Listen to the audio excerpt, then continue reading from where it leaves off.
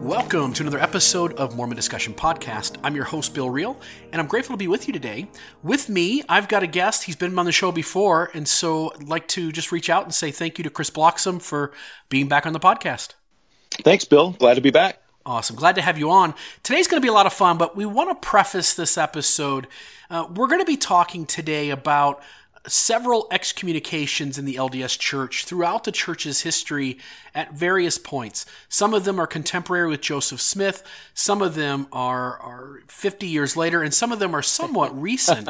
And so as we talk about these excommunications, some of these have what I think would be details that we can chuckle at and have a joke or two. But there's also details in here that can be at times perhaps crude to the listener. If this is an episode or this is a podcast you like to listen to with your children, this may be an episode you're going to want to listen to first on your own before you listen to it in a room full of kids. And I would just encourage, if you're someone who's offended easily by a few crude remarks or a few crude facts in a story, or if people being excommunicated is something that kind of goes against what you kind of want to listen to, I would just suggest you turn it off now. But otherwise, sit back. This is going to be a lot of fun, I think. A really good episode that's going to be very interesting on excommunications in the LDS Church that I don't think the average member knows about. And so I thought, Chris, I would start off and we would talk about one that I think a lot of progressive Mormons have heard. Maybe they've heard of to death. And so we'll just kind of run through this one as the first one, but I think it gets more interesting after this. The first one is Helmuth Hübner, and he's born in 1925 in Germany, and he's a member of the LDS Church. The German branch president, who's in his branch. Obviously, the church is smaller over there. There's branches. And he's a member of a branch, and the branch president is a convert to the church. He's been a member of the church less than 2 years. So I think we have to offer some sensitivity to this story as we listen. He's not experienced. He's certainly not church broke, Chris. But what happens to Helmuth is this. He's a German. He sees his branch president reach out and extend rules that keep the Jews from attending church service. And this is right in the middle of the Nazi regime. And Helmuth courageously kind of stands up to his branch president against this. But it kind of dies down, and Helmuth keeps going to church. He keeps attending. But at some point, what happens is he discovers his brother's shortwave radio. And in discovering his brother's shortwave radio, he starts listening to the BBC. Now, I don't know about you, Chris. I don't know if you've listened to the BBC, but that would bore me to death. But Helmuth found it interesting. And so he like starts listening to it. I don't know, a lot of NPR, Now, there's some good NPR, but, right. it can drag. But there's a lot of bad NPR, too. Right. And so if you got nothing better to do, fine, the BBC, but generally not what's occupying most people's attention. But he discovers this shortwave radio, he starts listening to the BBC, and he notices that the British broadcast of what's going on with the war and with the Nazi regime is a much different perspective than the one that the German radios are presenting to him, the radio programs are presenting to him. And so he starts to share this with his friends, and they begin to make pamphlets and pass them out. Eventually, he's caught by the Gestapo, and kind of out of this act of needing to defend the church or to kind of maintain his authority or something, this branch president, 10 days after he's caught, excommunicates Helmuth. And he does it without having a disciplinary court and without contacting anybody higher up than him. So he doesn't contact a district president. He doesn't call church headquarters, doesn't have a disciplinary council. Just as the branch president just says, look, he's excommunicated it, and just does it. Plus, he's a minor, right? Right. He's only 16 or 17. Yeah, 17 years old. So he's born in 25, and this happens, I believe, in 42. So 1942, he's caught by the Gestapo. Branch president excommunicates him. The Nazis sentence him to be executed. They also take away all of his civil rights. They say he has no civil rights as a citizen of Germany. And so while he's in prison, the other prisoners take his blankets. They beat him up. He sleeps on the cold floor. He doesn't have adequate clothing. Because he doesn't have any civil rights, he has no recourse of action. And and then he's executed by beheading. And so they behead this 17-year-old kid, and the other friends who were with him, they're charged as well. But the two most serious sentences, one got 5 years, the other one got 10 years. And it's not until 4 years later, the war is over, that the new mission president, Max Zimmer, hears of this story. And sadly, it's posthumously, but Max says that the rules weren't followed appropriately, that Helmuth hadn't done anything wrong, and he works with the church to have him essentially rebaptized by proxy, priesthood blessings restored, all those kinds of things happened.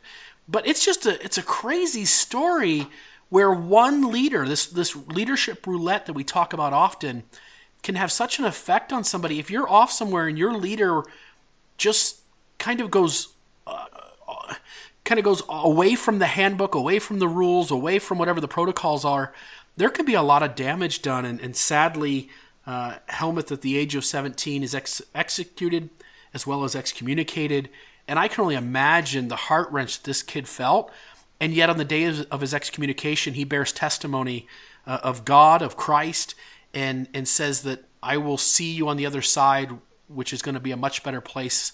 And he writes that in his last letter to the ward members or the branch members that he left behind. Kind of a sad story. It's crazy that he was a priest in his branch and had that much courage and that much maturity. Yeah. But it seems like the branch president, didn't he also hang a sign over the church meeting house that said, like, Jews, no Jews welcome or no Jews allowed, something like that? Right. Yeah, this branch president does that. Helmuth's friends made the comment that most of their district were anti-Nazi, that there were like 7 people who were in favor of the Nazis in their church district, and that 6 of them were in Helmuth's ward or branch.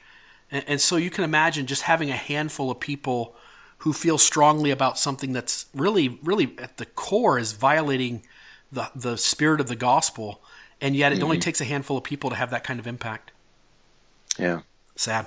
Had you ever seen the movie on Helmut Hubner? I hadn't. I did read that there was lots of books and movies, but I hadn't.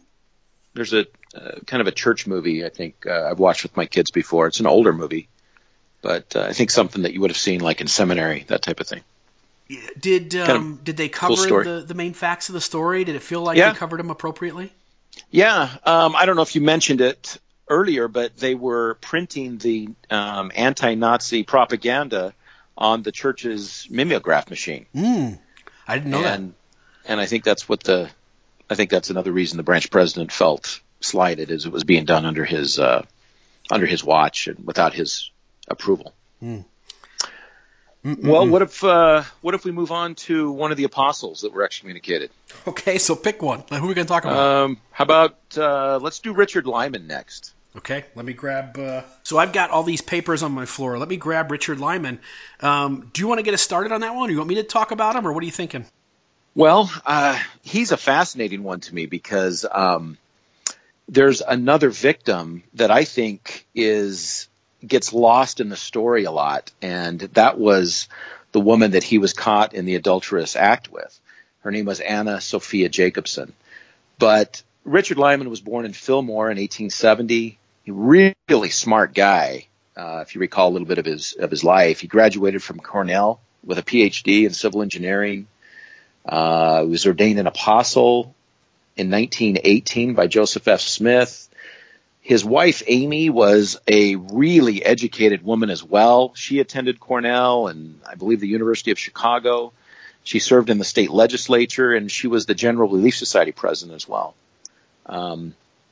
But by all accounts, they had a pretty good marriage, at least in the beginning. They only had 2 children, but there's a family account that says that after the birth of their second child, she announced to Richard that their marriage would from now on be platonic, celibate.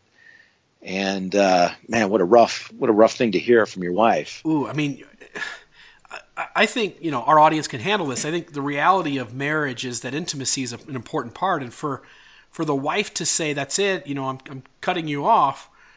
that's a dynamic that's going to make any marriage, I think, have some serious bumps in it. Absolutely. And I don't think it's a rumor. People that their family members that visited their home said they slept in separate bedrooms and, lived essentially pretty separate lives. They're also, as another side story, is their son, when he's 35, dies from carbon monoxide poisoning in the garage with the vehicle running. And I think that probably affected them both, in ways that maybe don't get mentioned in the story. But what ends up happening is, and I guess we have to back up a little bit and tell the story of this woman that he ends up meeting and ends up losing his membership over. She is a Danish convert. Her name is Anna Sophie Jacobsen, who converts in Denmark, I believe, immigrates to the United States, and meets a guy by the name of Victor Hegsted, who teaches her about plural marriage. He claims that they got married before 1904, which is kind of an important date, when you're talking about post-manifesto plural marriage. She claims they got married in 1907. Ooh. Anyway, Hegsted gets caught and in this post-manifesto marriage, and he confesses. And part of the agreement with his leaders is that he leave Anna and move to Arizona so as to not embarrass the church and cause more bad publicity for the church. But Anna gets excommunicated in 1921. What a shaft, man. He gets off, gets to move on and continue his life, and she gets excommunicated. Right. And yet they both were doing the same thing. I think she's more of a victim than Hegsted is, because he's the one that taught it to her and kind of pursued her. Yeah. Anyway, Richard Lyman's an apostle and is asked to help oversee her return to the church now that she's an excommunicated member. And it's kind of sad because she's born in, what was it? She's 2 years younger than Lyman, and he's born in 1870. So she's born in 1872. In 1925, she's telling Lyman that she has no hope of getting married. She's, 56 or so? What's the math on that? Yeah, you're somewhere around there. Yeah, she's 56 years old. And she's telling Lyman that according to her belief in the church and the way she'd been raised or been taught, that you had to be sealed to a worthy priesthood holder in order to go to the celestial kingdom. And she was really starting to get concerned about this. Lucky for her, Richard Lyman has priesthood power to seal, right? Well, it's 1925. And according to the record, they decide and they promise to each other that if one of them dies, they'll have the other one sealed to the other, so they can be together in the next life. So here's what happens next. Richard Lyman becomes a mission president, serves in the European mission, and returns in 1938. And he, by his own admission, confesses that he succumbed to a temptation which he could not resist, and it was his longing for Anna. Something else going on at the time is J. Reuben Clark is having the apostles and other high-ranking members of the church followed secretly to make sure that no one was practicing plural marriage secretly or condoning plural marriages. It's probably important to note, Chris, that Heber J. Grant's the church president, but his health is really bad, right? He's not he's kind of sick. He's not all with it. And so J. Reuben Clark, as his first counselor, is actually kind of heading up the church. Exactly. Kind of like when Ezra Taft Benson was ill and how President Hinckley was running it. Right. So it gets discovered that he is having an affair with Anna. And the next part of the story is, I don't know how to tell it without the tragedy, but also how silly it is. But J. Reuben Clark asked Joseph Fielding Smith and Harold B. Lee to head up the investigation, and they feel that the only way to make this a solid case against Richard Lyman is to catch him in the carnal act, which is just odd. The guy is a really nice guy. When you read his history, he's a really soft-spoken, friendly. Everybody that meets him says he's just a great, nice, simple, brilliant, kind of, one of those, he's probably kind of a little bit of kind of a geek kind of a guy, but, really smart. So on the afternoon of November 11th, 1943, Joseph Fielding Smith, Harold B. Lee, the police chief, and a deputy are waiting outside of her apartment. I'm trying to picture a world where to carry out a church procedure, you can get the police chief of Salt Lake City and his deputy. Hey guys, like I know you guys have an important case to work on, but come with me. We're going to do some church business.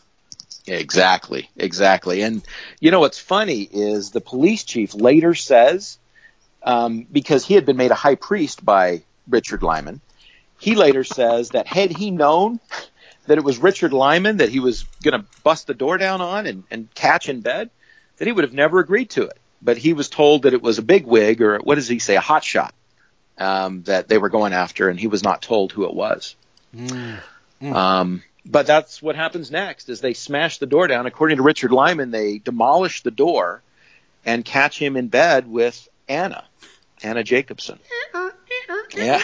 Well, they're both hauled off to the church office building in humiliation, and the next day the 12 are convened and he's excommunicated. And Chris, I mean, these were not young people, right? Right. Going back to when Richard Lyman got off his mission, he was 69 when he got off his mission. When Joseph Fielding Smith and Harold B. Lee smashed the door down, he is 73 and Anna is 71. These are elderly people. I mean, all they would have had to do is hide the remote, and it would have confused them. I mean, there's no need to use such force. I mean, picture two elderly people, 73 and 71, having their afternoon nap. Except they weren't napping, right? I mean, these two senior citizens are in the throes of passion. I'm trying not to, but at the same time, I have to picture this in my mind's eye, right, with my spiritual eyes, Chris. Okay, and sure. What I'm seeing are two naked senior citizens making out, and what right? I mean, first off, you have essentially the police doing something illegal, which is taking care of private business in the private sector that has nothing to do with police work.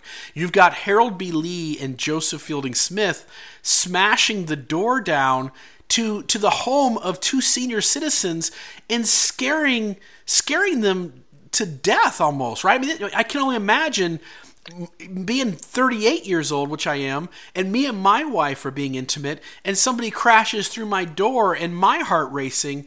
I can only imagine what it's like for a 70-something. Yeah, and the humiliation. And remember that Richard Lyman has been cut off sexually from his wife at this point for like 40 years. I mean, Can we have a little compassion for him and her? Right. And you wonder if the brethren just took him aside. It doesn't sound like anywhere along the way they take him aside and say, look, is this going on? And it's not like he's denying. It just seems like they just want to catch him by surprise. Exactly. And you compare that to the case of Franklin Cannon, the son of George Q. Cannon, who, in the 1800s is married. He's married at 19. He has an illegitimate child that's discovered when he's 23. And he's not excommunicated at all. His dad says, look, make a public confession and things will be fine. He later goes on to visit the brothels of Salt Lake and, be arrested for drunkardness, and is later Utah's first senator elected to Congress, or elected to the Senate in D.C. It just seems like it's just a hit or miss when it comes to how we treat people and their imperfections. Crazy. And like you say, once you know the details of all these stories, it doesn't make a whole lot of sense how some of these are handled so harshly and others with such leniency. So often we talk about Jesus as somebody who forgives and loves, and yet it often feels like the church is not extending that same compassion and understanding to these situations. It's just sad to see this happen. I agree, Bill, and I don't want to keep beating a dead horse, but these people, the members of the 12, they knew Richard. They knew he was a good guy. They knew his soft heart and his kind spirit. wouldn't a phone call, wouldn't a come on in and talk to us, come on in, a one-on-one sit down, been much more Christ-like than this police action, this illegal, barging into their home, barging into her home. Yeah, you sure would think so. My goodness. And this isn't just some guy who's called into the Quorum of the 12. This guy's father is Francis Lyman, who's an apostle. This guy's grandfather is Amasa Lyman, who's an apostle. I mean, this guy is church leadership blood from generation to generation. And his wife, her family are general authorities of the church as well, including the Smith line. Exactly. Yeah, exactly. What's interesting is, 3 months later, Anna Jacobson is also excommunicated. And this is such a funny story, or a side story, is he doesn't understand that being excommunicated means his job is over with. And Gary Bergera does a fantastic article in the fall 2011 Journal of Mormon History on him. Which we'll link, by the way. We'll link that. He says, Lyman returned to work in the LDS church office building the very next week after his excommunication, asking that he be allowed to keep his office. He was informed that his continuing association with the church headquarters was going to be impossible. I mean, he's been excommunicated and he's Wait. You guys say I can't be here? But I can't work out of my office? It's really sad. He spends the next several years trying to get rebaptized again. And he felt like he had been dealt with he felt like it wasn't fair, that his excommunication wasn't fair, that he hadn't been given a chance to explain his side of the story. He said that he had spent, I believe his testimony is less than 10 minutes with the 12 before they sent him out of the room to make their decision.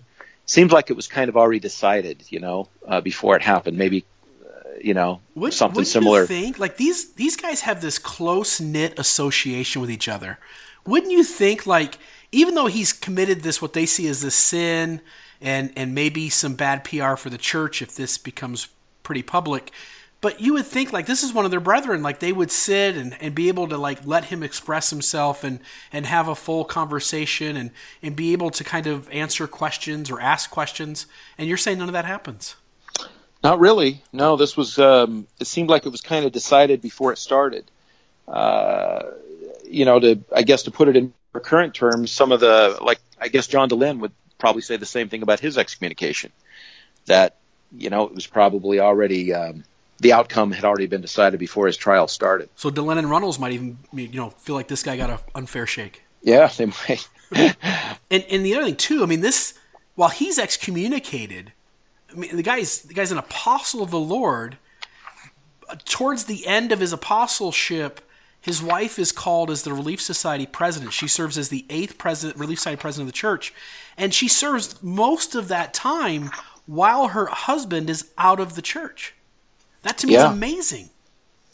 Yeah, it is. I think Richard Lyman was thinking about other times that people had been, had done things that were wrong sexually. George Q. Cannon had 2 sons that were both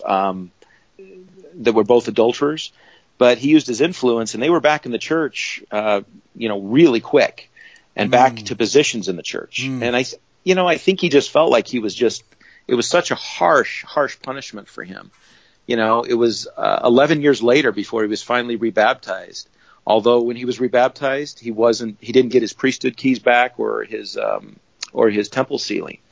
Nothing was restored besides just him being rebaptized. Until posthumously, right? He gets rebaptized in 1954 at the age of 83, and then it's after he's dead that they give this man his priesthood back. Yeah, exactly. Sad. A sad one. But, Anna gets lost in the story a lot. She was excommunicated twice in her life. And we don't even know what happened to her membership in the church. We don't know if she was ever rebaptized or what happened. But to me, she's a tragic side story to this, and really got a bad shake as far as church leadership. Wow. Sad story. I mean, that's, of course, all of these are going to be, because they're all excommunications. The next one, you have any thoughts? I mean, we could go into kind of like George P. Lee, or what are you thinking? Sure. Okay. Yeah, George P. Lee's a good one. So George P. Lee lived down here in southern Utah, right? Yeah, after he got excommunicated, he moved down here to where we live. Yeah, Washington County. So come down and visit me at Family Pond, and you can also maybe get some history on George P. Lee. Actually, George P. Lee didn't live too many streets from where you live now, Bill, in Santa Clara. Great. Don't spread that out. Don't tell too many people. So George P. Lee, born in 1943, and he's one of the very first Native Americans to participate in the Indian placement program, which is quite interesting. He gets placed with this LDS couple, and he gets to go home during the summers and spend time with his actual parents and his Native American community. He gets like the Native American name. I don't have it written down here, but it's like kid who behaves and is well liked. I mean, it's something like he's just a good kid, and he's just known as a good kid. He's a kid who's always choosing the right. He's always making the right choice, and he's pleasant to have around, and he's a good influence on others around him. And boy who is well behaved and good. Well behaved and good. So realize, like, this is like his whole childhood. He's just this really good, solid kid. First kid in the Indian placement program we just talked about. He went up to stay with a family in Orem, Utah. Again, went home for the summers to be with his parents and his community. Goes to BYU, gets a bachelor's degree, goes to Utah State University, gets his master's degree, serves as a district president, which would be the same as a stake president, except over branches, serves as a mission president, and then in 1975, he's called into the first Quorum of the 70. He's the first Native American general authority, which is impressive. And it's kind of under the tutelage of Spencer W. Kimball. And if the listeners remember, Kimball is just a huge fan and huge advocate for anything having to do with the Native Americans, or the Lamanites, as he thought all of them were. And so Spencer W. Kimball was one to kind of take George P. Lee under his wing. And George P. Lee had a lot of influence. He was a good speaker. A lot of people looked up to him as one of the general authorities they wanted to see talk or come to their wards or stakes to carry out church business. And then what happens is President Kimball passes away, and George P. Lee's influence is severely diminished, to the point where he starts writing Ezra Taft Benson letters, and writing them like 3 letters, and in each of these letters he asked like 20 questions, like why did they take away my responsibilities, like why do you guys handle me differently than President Kimball did, and it's kind of almost demanding answers from the church. And this goes on for a little bit of time, and then in 1989, and this would have been kind of into Benson's dementia years, because I think Benson dies in like 92. Is that right, Chris? Yeah, that sounds right. And I know, like, in 1989, 1990, at that point, President Hinckley and President Monson are giving President Benson's talks, if President Benson's even writing them at all.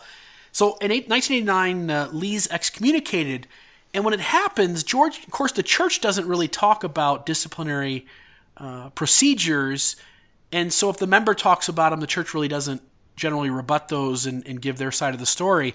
So Lee decides to tell everybody that the reason he's been excommunicated was because of his persistent questioning of church leadership on why his responsibilities and his role and his influence were diminished. And so that's the story for some time, until 1993, when the Salt Lake Tribune comes out with data that says that in 1989, George P. Lee was essentially, he attempted to molest a minor girl. And it was just kind of an article in the Salt Lake Tribune. But again, not a whole lot of facts come to surface at that point. And she was pretty young. Yeah, she 12. Was 12. Mm-hmm. Yeah. And so in 1994, the Salt Lake Tribune finally gets a bunch of data, including the record of the court case where George P. Lee hangs his head down and admits he's guilty of fondling this girl's breast for sexual pleasure. And so he's essentially sentenced in Washington County, right, in this area, and he goes to the famous prison down here, which is called Purgatory. You've never been there, right, Chris? You haven't spent any time there? Well, no, I've not ever been an inmate at Purgatory, but in the business you and I are in, sometimes we end up dealing with people from Purgatory, you know. So neither of us have seen the inside. We can't tell you a whole lot about what's going on the other side of that. But George P. Lee spent some time there, and it's pretty interesting. It's kind of at least a little bit of a chuckle. It's a sad story. In fact, I think it's Armand Moss, really renowned LDS author, who says that George P. Lee is just one of the saddest stories in LDS history. But you can go online right now today and Google George P. Lee, and one of the pictures you get right in the top of the search results is his prison photo, where it looks like he just got up in the morning, his hair is in all different angles. It's pretty disheveled. Right? Yeah, wearing his prison jumpsuit. But it is a sad fall from the top to the very bottom. And I've only lived in this area a couple of years, Chris. You or anybody you know have any interactions with George P. Lee or any of his family or anything like that? Yeah, his wife continued to live in Washington City down here, right next to St. George, and by all accounts was like, just a very, very kind, nice, giving, just the nicest lady in the world. And the ward rallied around her and helped her constantly. And it sounds like his wife probably suffered as much as anyone in the following years. But yeah, and the last little note on George P. Lee, in 2007 he gets in trouble again because he doesn't register as a sex offender, and I'm stumbling here because I don't really know the reason why, and unfortunately I'm only left to kind of guess what's happening. But in 2007 this happens where he's not registering and he gets caught. And he hadn't registered since like 2001. So from 2001 to 2007, he's not on the sex offender registry. So he gets caught not having registered. They end up charging him again, take him to court. His health is really bad. And so they drop the charges of him not re-registering where he lived. And he lived in an area with lots of young children. I mean, I don't know if it was a mobile home park or what, but he was in a place where lots of kids were around. And sadly, he was putting himself at risk for making a similar crime, and these kids living near the sex offender and not knowing it. But so he gets re-registered in like 2008, put back on the sex offender registry. And then 1 year later, the government somehow removes him and takes him off that list. Somebody, somewhere, didn't want him on the list and they removed his name from it. And the implications here, the accusation here from some people among the critics is that the church's embarrassment of having George P. Lee as a sex offender, that someone in the church pulled some strings and had him removed off the sex registry. But it is strange that he was only on there for 1 year. And then I think he dies in like 2010. Does that sound right? I think you're close. It is 2010. Okay, 2010 he passes away. And so again, just another sad story. This person who has such influence at a time when anybody with tan skin is seen as a layman. I mean, today you could line up Samoans, Hawaiians, Pacific Islanders, Mexicans, Indians, and anybody else with tan skin, and we couldn't tell you who's a Lamanite anymore. But back then, everybody with tan skin was a Lamanite, and George P. Lee was kind of the guy on a pedestal looked up to by all of them. And what a big fall. What a giant fall. Definitely a tragic story. It is. Tragic. It is. What are you thinking now?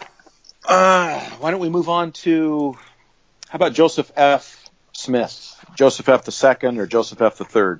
Sometimes he was called. Why don't you tell us about the presiding church patriarch, who, by the way, a church patriarch was equal in authority to the Quorum of the 12 until Eldred G. Smith's position was done away with and he was made Patriarch Emeritus. So tell us about this Joseph F. or Joseph Fielding Smith.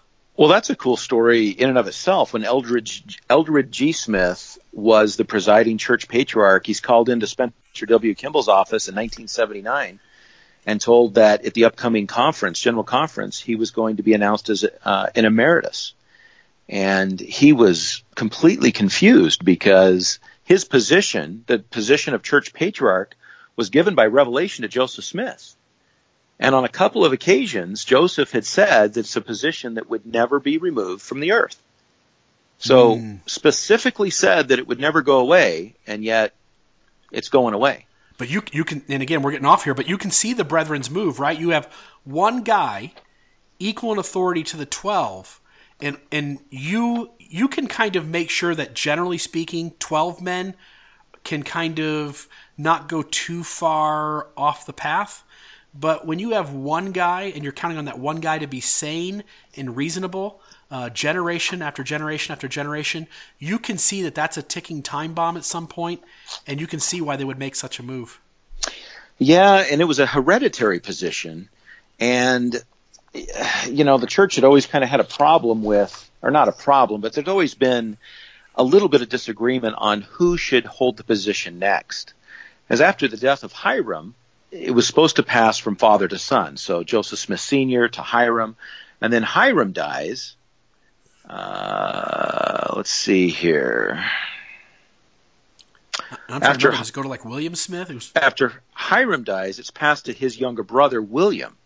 But William Brigham Young had a notorious, didn't get along, big feud. And after William's expulsion from the church in 1845, Brigham Young didn't call anyone else to the position. It was several years. And then Joseph Smith Sr.'s brother, John, held the position. And at his death, it reverted to Hiram's descendants. So John Smith had a son. So Hiram Smith's oldest son, John Smith, held the position. And then in 1911, John's grandson, Hiram Gibbs Smith, held the position. And at Hiram's death in 1932, Heber J. Grant declined to name Hiram's 25-year-old son, Eldred G. Smith, to the position because he was only 25. And he didn't think it should go to him.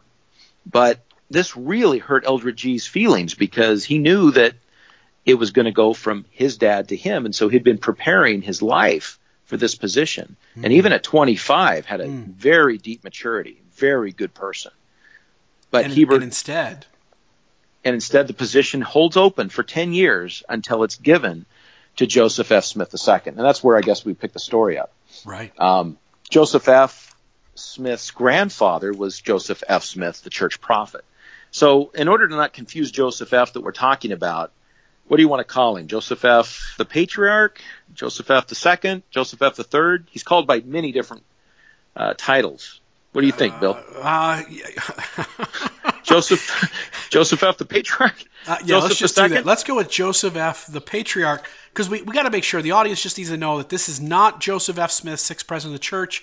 This is not Joseph Fielding Smith, who's the the father-in-law of Bruce R. McConkie. This is a completely separate person who is certainly related to those two off different sides of the tree here, but not those two individuals. Yeah, Joseph Fielding Smith, the future prophet, is Joseph F., the Patriarch's uncle. Right. So he's born in 1899. He serves a mission when he's 21 to Hawaii. He marries Ruth. In 1929, they have 7 children together. He graduated and got his master's degree in speech and drama from the University of Utah in 1924. Got his master's in, I think the University of Illinois. He taught at several prominent universities, including Berkeley and Oxford, always in some sort of drama, theater, or speech-related subjects. He was also an actor and directed the theater in Salt Lake.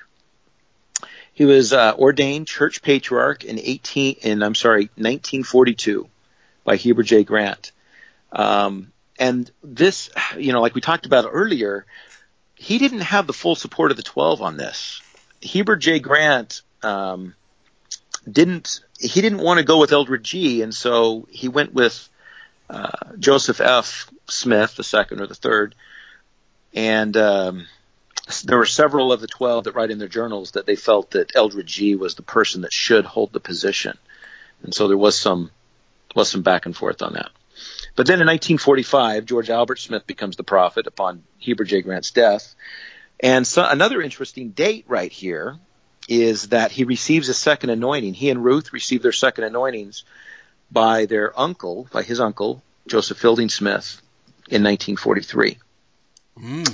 Interesting. Then, what's interesting is 3 years later, Joseph F. Smith's secretary gets a phone call, and it's said that Joseph F. will no longer be giving any more blessings, and she says that she never sees him again. So it just, it's just so abrupt and so fast that he leaves his position. So what happened? What happened, Bill? Any idea? Well, a little idea. So Joseph F. Smith, the patriarch, also happens to be gay. He's a homosexual. And in a church that requires you to be straight in order to receive all the blessings, Joseph F. Smith had very little choice but to lead a somewhat secret life, right? And so that gets him in some trouble. And it's and Michael Quinn has done the research on this, and it's interesting because the information on this is now in the restricted part of the archives, where people are not allowed to get the information. Wait! I thought we were being transparent today. Well, not on everything apparently. Okay. So we're more transparent. There's no way to corroborate any of this because it's all restricted. And we really are grateful to D. Michael Quinn's notes on this because during his time working for Leonard Arrington, when the archives were more open and accessible, he took copious notes on Joseph F., the patriarch. Awesome. And so there is a story. It's probably it's really hard to prove whether or not it's true or not, but Quinn does allude to the fact that there could have been a romantic relationship between Joseph F., the patriarch, and one of his students as early as 1926. But it's not an easy one to corroborate. It's just kind of circumstantial. But we should say that something happened because the Quorum of the 12 essentially release him of his duties, and if I'm not mistaken, he gets sent off to like Hawaii, right? Well, yeah, that's the main story. So the first rumors or the first time that there could have been a romantic homosexual relationship between Joseph F. Smith II, the patriarch, and one of his students was in this 1926 story. But what happens is, in 1946, Joseph F. II, his wife Ruth, and this kid named Byram Browning, who joined the Navy, was a student at the University of Utah, and his dad all meet with the church president, George Albert Smith. This is a really important meeting. And what happens after this meeting is that Joseph F. he resigns his position as church patriarch. And we have his letter. His letter is available where he resigns, and he says it's for health reasons. But that was clearly a cover-up. He wasn't sick, although his homosexuality could have been seen back then as an illness, and several of the leaders talk about it in their journals as his illness. So in some ways, it wasn't like they were being dishonest or lying. It's just that, sadly, the leadership of the church and much of the culture, to be honest, at that time, felt like homosexuality was a disease or some kind of sickness. Yeah, and I think that's why you see them using the word illness and infliction. Sometimes they use the word infliction, too, in their journals. Really nice guy, though, by all accounts. He dressed meticulously, had a really outgoing personality, really articulate in his speech, was a fantastic communicator, and gave great talks. Really a sad story. But as far as the sexual encounter or his sexual relationship with Byram Browning, who was 21 when it all came to a head, and it'd probably been going on for a few years. No scholars today don't believe it was a full it was probably a very romantic relationship, but probably didn't involve the full act of intercourse. So, to be fair to the situation, it was it was we don't know how far it went, but it probably didn't go all the way. Gotcha. But afterwards, his family, they all moved to Hawaii, like you say, and he teaches at the university there. His wife gets a job teaching the elementary school. He continues to receive his modest living allowance. What do you mean by modest, Chris? Well, back then it was $400 a month. So, okay. What is it today? Well, isn't that a whole other podcast? Yeah, that'll be another episode. I'm sorry. I didn't mean to interrupt you. But what happens is he's not officially disfellowshipped or excommunicated, but when he moves to Hawaii, his stake president and other local leaders are told not to give him a calling in the ward and not to issue him a temple recommend. And so it's really hard for him to participate in full fellowship with the saints over there. So what happens is his son, Hiram W. Smith, who lives just down the road from us in Gunlock today, was leaving for his mission, and he asked that his dad be allowed to speak at his farewell.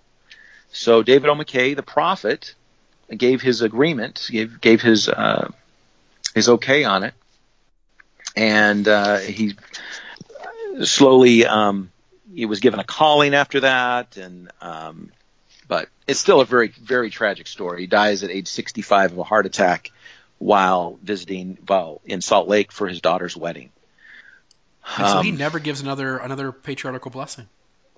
No, he doesn't.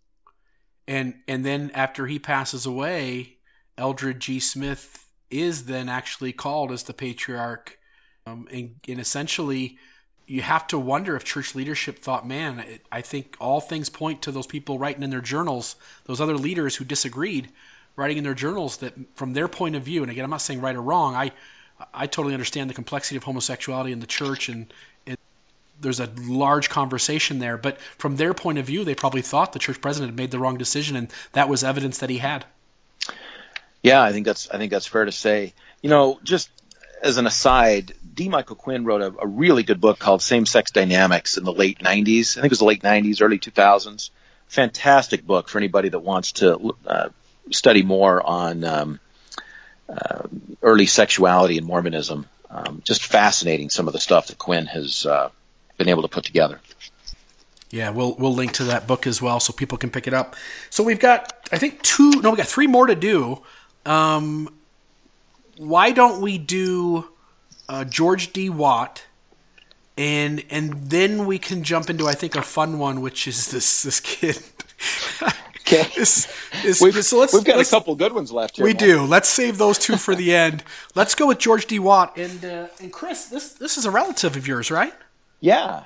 George D. Watt is my great-great-grandfather's brother. I guess that makes him my great-uncle, I guess, right? Great-uncle? Yeah. Yep. So tell us about this guy. Well, it's a fun story. George D. Watt joins the church in Preston, England. He's the first member of the church to join. They have a foot race. There's 8 people in the race, and he wins, so he gets to be baptized first. Had very little schooling, but a brilliant guy, self-taught. He learned a thing called Pitman's shorthand, which allowed him to write as fast as a speaker could speak, and got to Utah and became Brigham Young's personal secretary for about 20 years. And what happens is, on May 15th, 1868, he goes into Brigham Young's office and he asks for a raise. He was making $3.50 a day, and he was barely getting by, and his family was suffering. They were actually starving. And he asked for a $1.50 a day raise to $5 a day. And Brigham Young, being who was also getting a modest living stipend, right? Who was actually, 1868? So he is a millionaire at this point, or probably close to it. Says that no one in his employ was worth what he paid them. You believe that? He, probably not the greatest I can't imagine working for Brigham Young and the morale was real high with the people that worked for him. If he thought everyone around him everyone in his employ was overpaid. And so it really offended George D. Watt. He felt like it was an accusation of stealing, that Brigham Young was accusing him of stealing, that he wasn't even worth the $350 a day that Brigham was paying him. And he says that he put on his coat and hat and walked out and never went back. And what's interesting is his desk was full of papers and notes, and he never went back to it. And it gets boxed up, put away.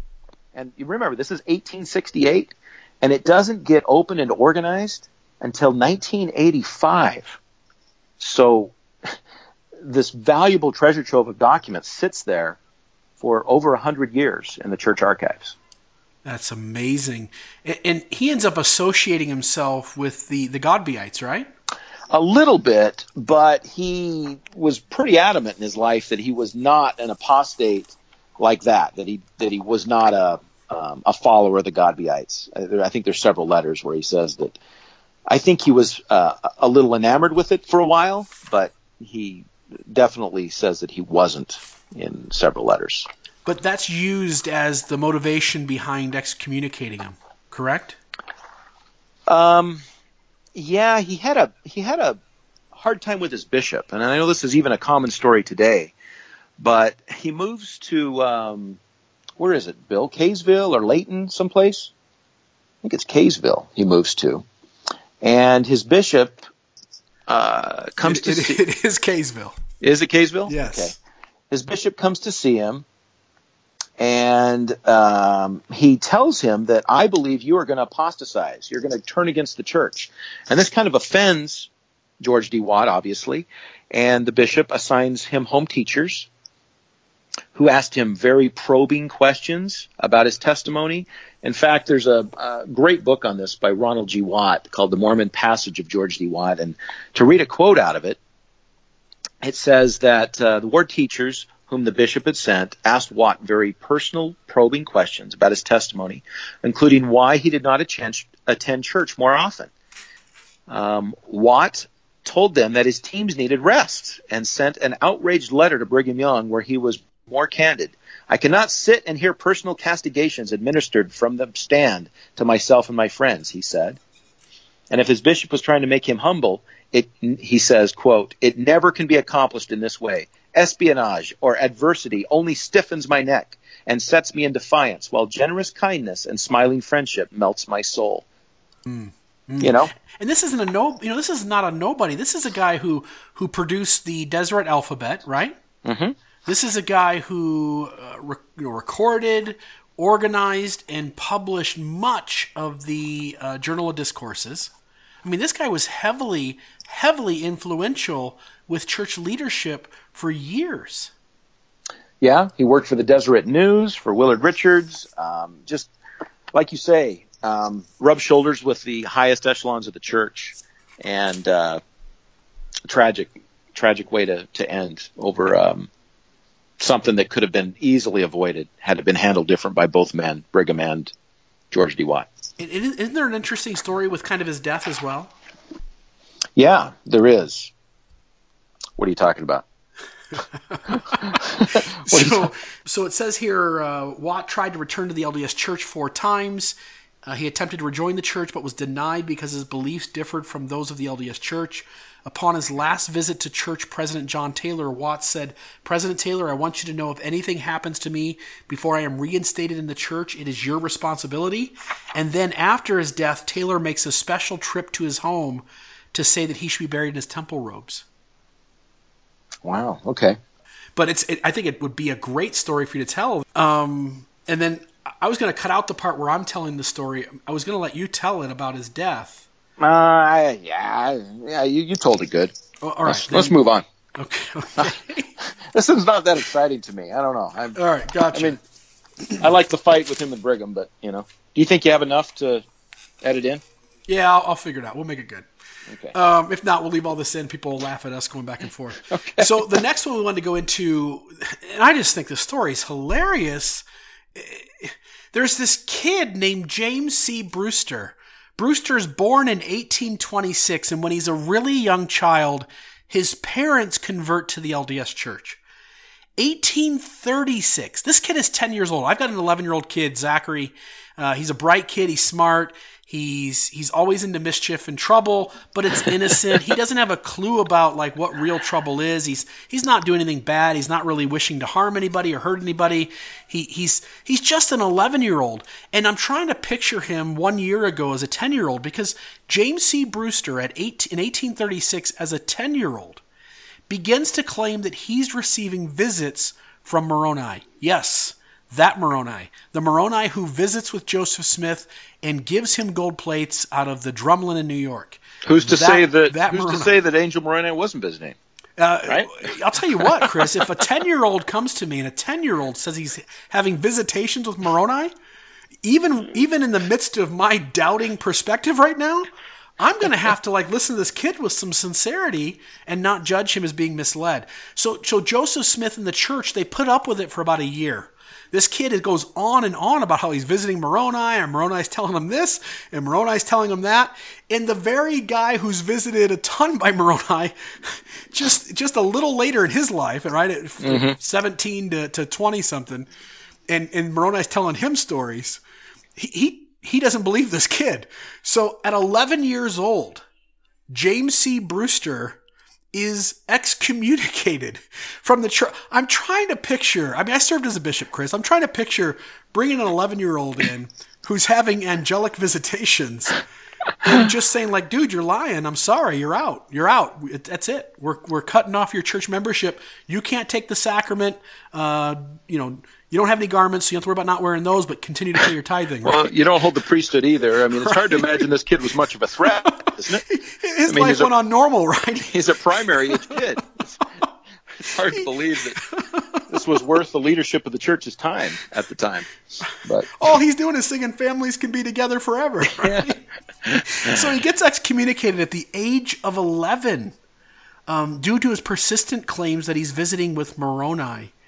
In 1842 to 1844, he starts releasing pamphlets in books. So by this time, he's 14, 15, 16 years old. In 1848, he starts a church titled the Church of Christ. It goes on to be known as a Brewsterite church, obviously named after him. And then kind of the climax of his prophethood.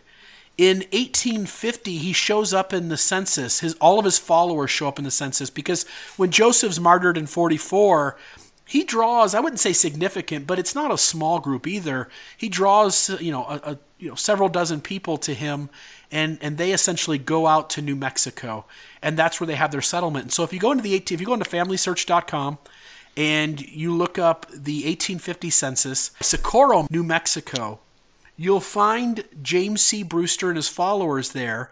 And if you go there, you'll see the census record of James C. Brewster. And if you just run your finger at the top of the screen where it says occupation and run it down where it crosses with his name, you'll see that his occupation is Mormon prophet.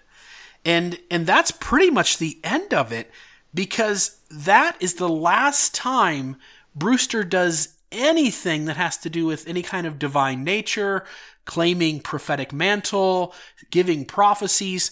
And so from the age of 24 till his death in a nursing home in his mid-80s, not another word is spoken about him holding any kind of prophetic mantle. And so the last 6 decades of his life go essentially unnoticed. And for a long time, people had no clue where this guy was. And they finally discovered that he had kind of gone back with some of his family, ended up in a nursing home, and kind of just died alone there. Sad. Yeah, that's an excommunication that I don't think hardly anyone's heard of. That was a really unusual one to come across. And I just think it would really be hard to doubt what a 10 or 11-year-old says if they're sincerely claiming some type of spiritual experience. I mean, Mormonism wants you to go off into the woods and have your own revelation.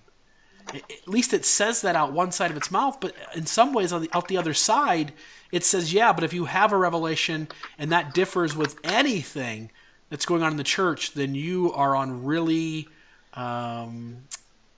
really dangerous ground. Yeah, I just picture a kid just kind of telling stories and running around, not being a threat or worth anyone's time of making it serious. We have John C. Bennett here just a couple years later, sleeping with girls in the town, and Joseph forgives him and, lets him remain as an assistant church president. It just seems like I don't know. It seems like an overreaction. I will say, though, Chris, you're right. But the one thing I would throw back at that, if I look at Joseph Smith's life and the times he was harshest with people, it was the times that somebody else was claiming to get revelation. Oh, yeah. I could see. All right. That's a valid point. So now we want to finish up with our last story. Chris, just take us home with this one. Tell us the story here. This one's a little salacious. The details are a little graphic in the historic record. What do you want to do, Bill? Do you want to should we discuss everything that's in the record here, or what do you want to do? I would just preface the listeners. I would love to just tell the story and just share the facts, and I'm sure you and I are going to chuckle a little bit as we do it, but we would want to warn the listener that if anything up till now bothered you at all, then you're definitely going to want to hit stop on your podcast. Maybe move on to something from Fabrizio, Radio West. Maybe turn on a Mormon Matters episode or something. But if so far you've been chuckling along with us and having a laugh, then I think you're ready to hear this last story. So let's just tell it like it was. Okay, this is an odd one. This is the story of Albert Carrington. He was an apostle in the 1800s. He joined the church in 1841 with his wife, Rhoda. They moved to Nauvoo, and he takes a plural wife. They head west with Brigham Young in February of 1846, crossing the Mississippi, and they end up in the original group of pioneers that enter the Salt Lake Valley with Brigham Young. 1870, at age 57, Albert Carrington is ordained an apostle, and also at the same time he was appointed the church historian. And in 1873, he is appointed a member of the first presidency under Brigham Young. He presided 3 times over the church's European mission. So this is all in the 1870s. This is taking place. Now remember, he was born in. Oh, I've lost it. When was he born, Bill? Do you know his? He was born, January 8th of 1813. Born in 1813, and we're talking about the 1870s. So he's a pretty old guy when he's serving as the mission president in England in the 1870s. What happens is, after his third time serving as a mission president, he is replaced by Apostle John Henry Smith. So John Henry Smith arrives in England to take over, as mission presidents do, shows up at the mission office and says, so, introduce me to the missionaries and the leaders and the books. And Albert Carrington says, all right, well, have a great day, John Henry Smith. I'm taking a boat back to Utah. Immediately, John Henry Smith, the new mission president and apostle, starts to hear lots and lots of rumors about the 69-year-old mission president that he's replacing. And the main rumor he's hearing is that Sarah Kirkman was the maid in the mission home, and she was 20 years old. And there are several witnesses to indiscretions between Sarah, the 20-year-old maid, and the mission president, 69-year-old Albert Carrington. They were caught together in many compromising situations, fondling each other, petting each other, drinking beer in the mission home, etc. They take a trip to London for 9 days together, just the two of them. Anyway, John Henry Smith writes a letter and sends it to Utah. And so the 12 convene a council and call Brother Carrington in. he's a member of the 12. He's an apostle. He's one of them. And he vehemently denies the allegations and is offended that they are accusing him of something as serious as adultery. And I wanted to read here from Gary Bergera's article that he did in summer 2011 in the Journal of Mormon History.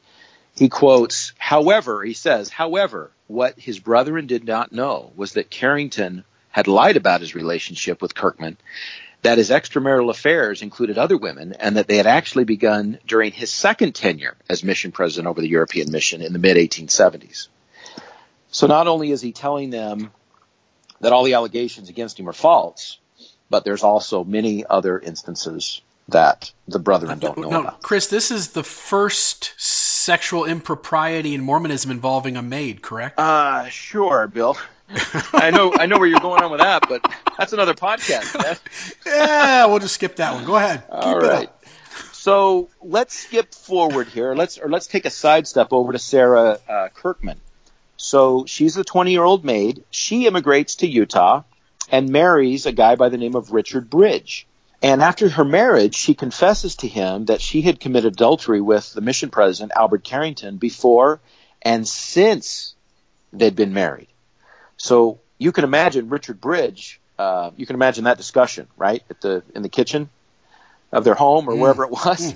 You're sleeping with an apostle. You're sleeping with Brigham Young's. You're sleeping with a member of the First Presidency. You did this before we were married and since we've been married.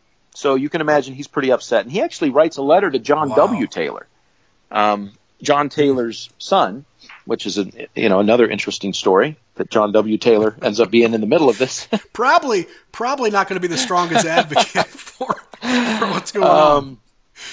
So they look into it and they find out that there's other women. There were two other women specifically, and one of the women, Jeanette Smith, had also been involved in an adulterous relationship with Albert Carrington before and after her marriage. So she's now currently married.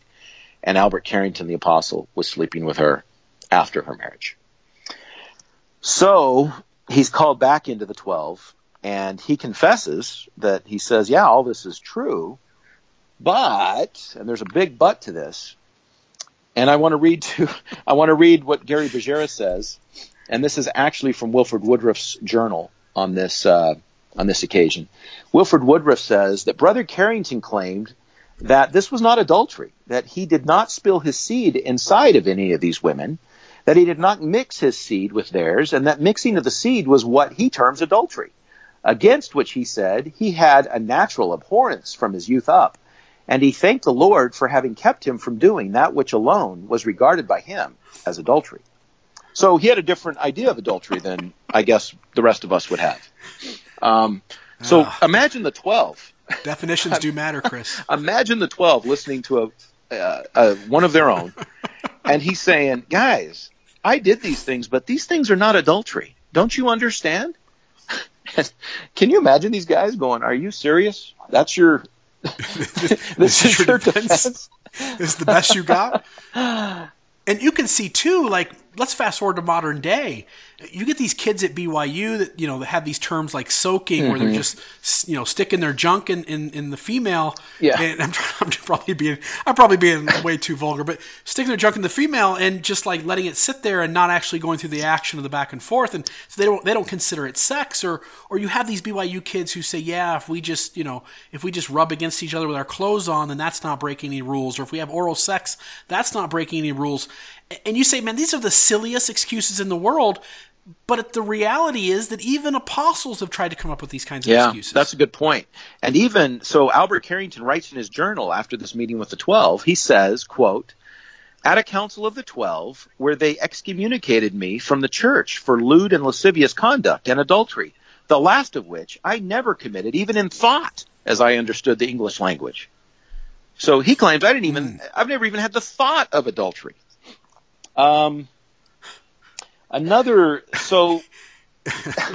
This is interesting, that there's also, and this is just an aside, but in 1885, Another member of the church named William Bricker was brought up on charges of adultery, and he claimed that he did not commit adultery with a woman named Sister Elizabeth Phelps, as he had always spilled his seed before having any connection with her. And that's from the Salt Lake State High Council minutes from June 16th, 1885. He was later excommunicated. But it's interesting that you have two guys in the same time period. One's an apostle and one's not, but both making such a strange claim. You would think everyone would be on the same page when it comes to what adultery means. And for these guys to say, to try to get off on this other tangent makes no sense at all. He also writes, and this is Albert Carrington, he writes to Francis M. Lyman. And Francis M. Lyman says that, and he is just disgusted by what Albert Carrington has told him, but Albert Carrington is trying to say, and this is his quote, "This is just a little folly in Israel." And he uses this quote many times in talking with the members of the 12 apostles. He calls it a little folly in Israel. And this is Albert Carrington speaking to Francis Lyman. He said that a man could carnally know a woman sexually, single or married, to the depth of 4 inches. If he would withdraw his seed, it was not adultery.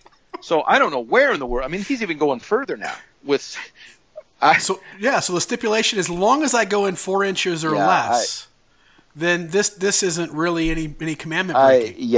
And he stood up before the 12 and defended this doctrine. The quorum were unable to convince him of his error.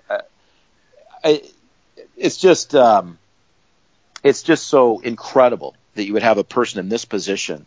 And this trusted. After Brigham Young's death, Albert Carrington is an executor of Brigham Young's estate. He's also a trustee in trust for the church.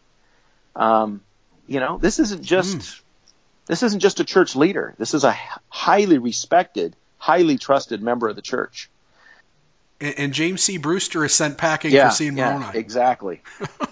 So, do you think like this teaching is common in the church somewhere, that this idea that if you don't spill your seed, so to say, inside the lady, or you only go to a certain depth, it sounds like this is coming from more than one person.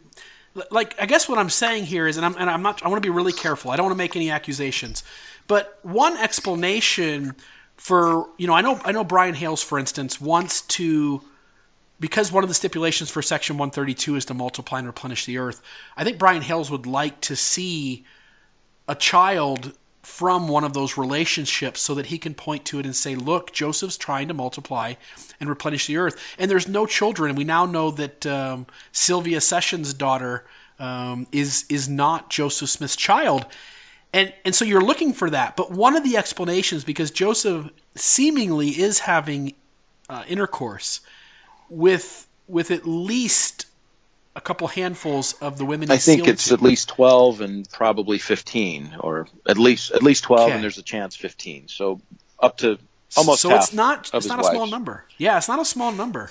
And so is it, one of the things would be, if this teaching is somewhere in Mormonism's milieu, is it possible this could even be traced back to Joseph, and that the reason Joseph isn't having any children, again, I'm just hypothetically throwing an idea out, is that Joseph's using the pull-out I think method. That's a stretch. I don't think you're going to find that anywhere in church history or anyone saying it. I think we would have come across it by now, wouldn't you?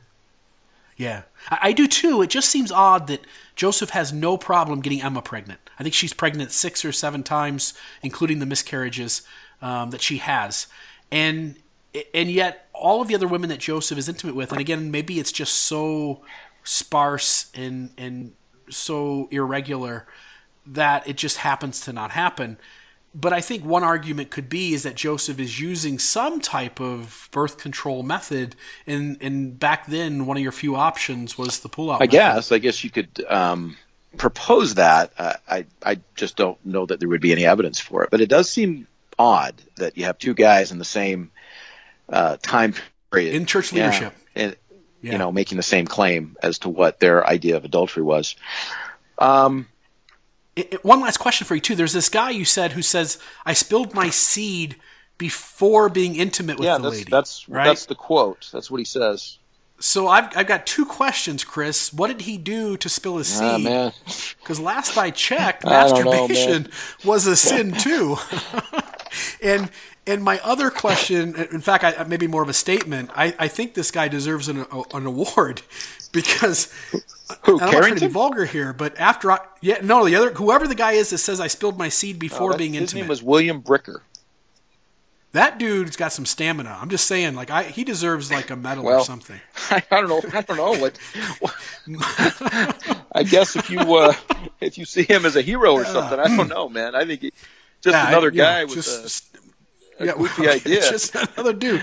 Yeah, maybe I'm just on the other side of the spectrum. I'm sorry. Okay, go ahead. Let's continue. One of the things that some of the 12 suggested to Albert Carrington, or one of the things they were incredulous about, is that why didn't you just marry this girl? I mean, plural marriage is being highly encouraged. Brigham Young had told many people as they would go off on missions, go off and find a young girl and bring her back and marry her. Albert Carrington could have married these girls and made them plural wives. So it just seems odd. It just is just a strange way to have behaved. And does he ever explain why? Does he ever say why he didn't think to go that route? Because you're right. He says he's Brigham Young's counselor. He can go to Brigham Young and say, "Look, I found some really good looking chicks over here. I'm wondering if you just let me get sealed to them." And Brigham would have said yes. In fact, yes, there is a quote. Let me grab it. Okay, this is from Bejer's article again. It says, at the beginning of Carrington's first term as European mission president in 1868, Brigham Young counseled him and other missionaries, quote, "When you get over there, I want each of you to select a good girl and marry her." When asked how he intended to follow Young's advice, Carrington had said he didn't think he should do anything about it, as he dared not trust himself to select a wife without the help of Rhoda, his first wife. So rather than have a plural marriage, he thought, I'll just have some affairs that really aren't sex because I'm not going in far enough and I'm not spilling seed in there. It's incredible. That's a crazy it's incredible. Story. So he's really he's just incredulous that he got excommunicated. He can't believe he got excommunicated for something like adultery when he had never even thought about committing adultery, as he said in his own words. So he petitioned the brethren to be rebaptized until his death in 1889. I'm sorry, he dies in 1889 at the age of 76. The brethren say no, but he's getting really old and really frail, and he's very ill. And so at the last minute, Wilford Woodruff agrees to restore his, let me be really careful. Wilford Woodruff agrees to let him be rebaptized. So the elders go to his home, but when they arrive, he had died 15 minutes previous. So while he's laying there dead, they ordain him to the office of an elder so he could be buried in his temple clothes. So Wikipedia does not tell that story, Chris. Wikipedia says that he's rebaptized on November 1st, 1887. Upon his rebaptism, he was not reinstated as an apostle or as a general authority. On his deathbed, Carrington received permission to be ordained an elder so that he could be buried in his temple clothes. But you're saying the actual story is the guy's already dead. He's already passed away. Yeah, let me get you the quote here. Amazing.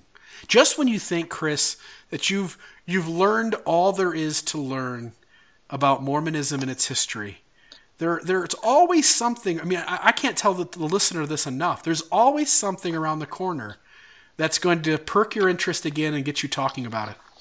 Okay, so according to Orson F. Whitney's diary, September 21st, 1889, 15 minutes after his death, the elders arrived at Albert Carrington's house to ordain him an elder at the direction of President Woodruff.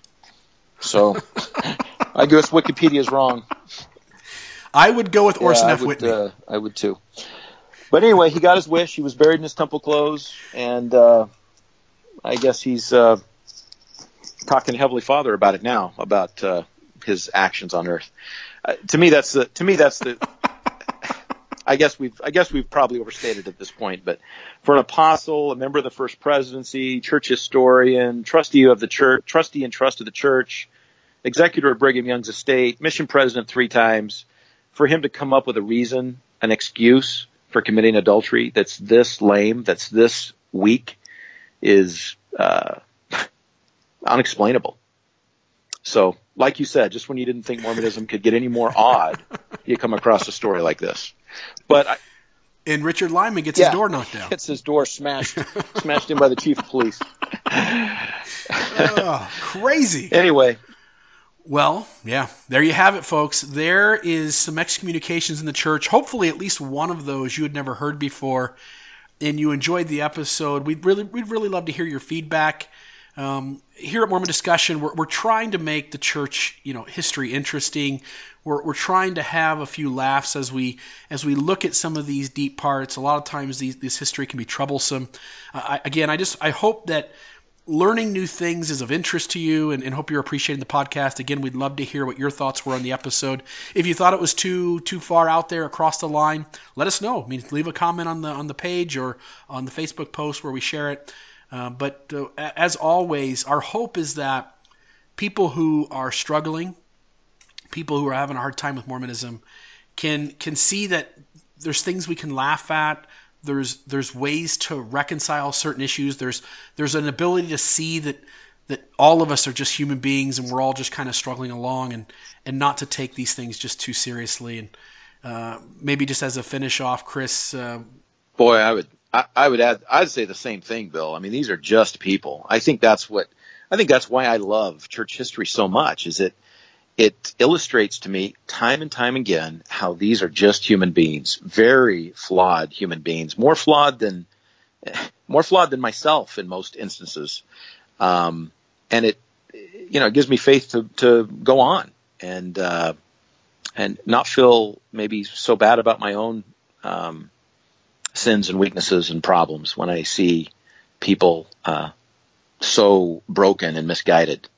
Hope you guys enjoyed the episode, and I don't really want to, close the way I normally do, but I certainly do hope the Lord warms your shoulders. Have a great night, and thanks again, Chris. Thanks, man.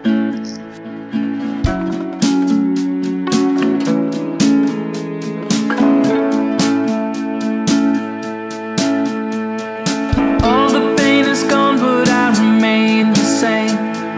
Taking out my issues never healed the flame, and all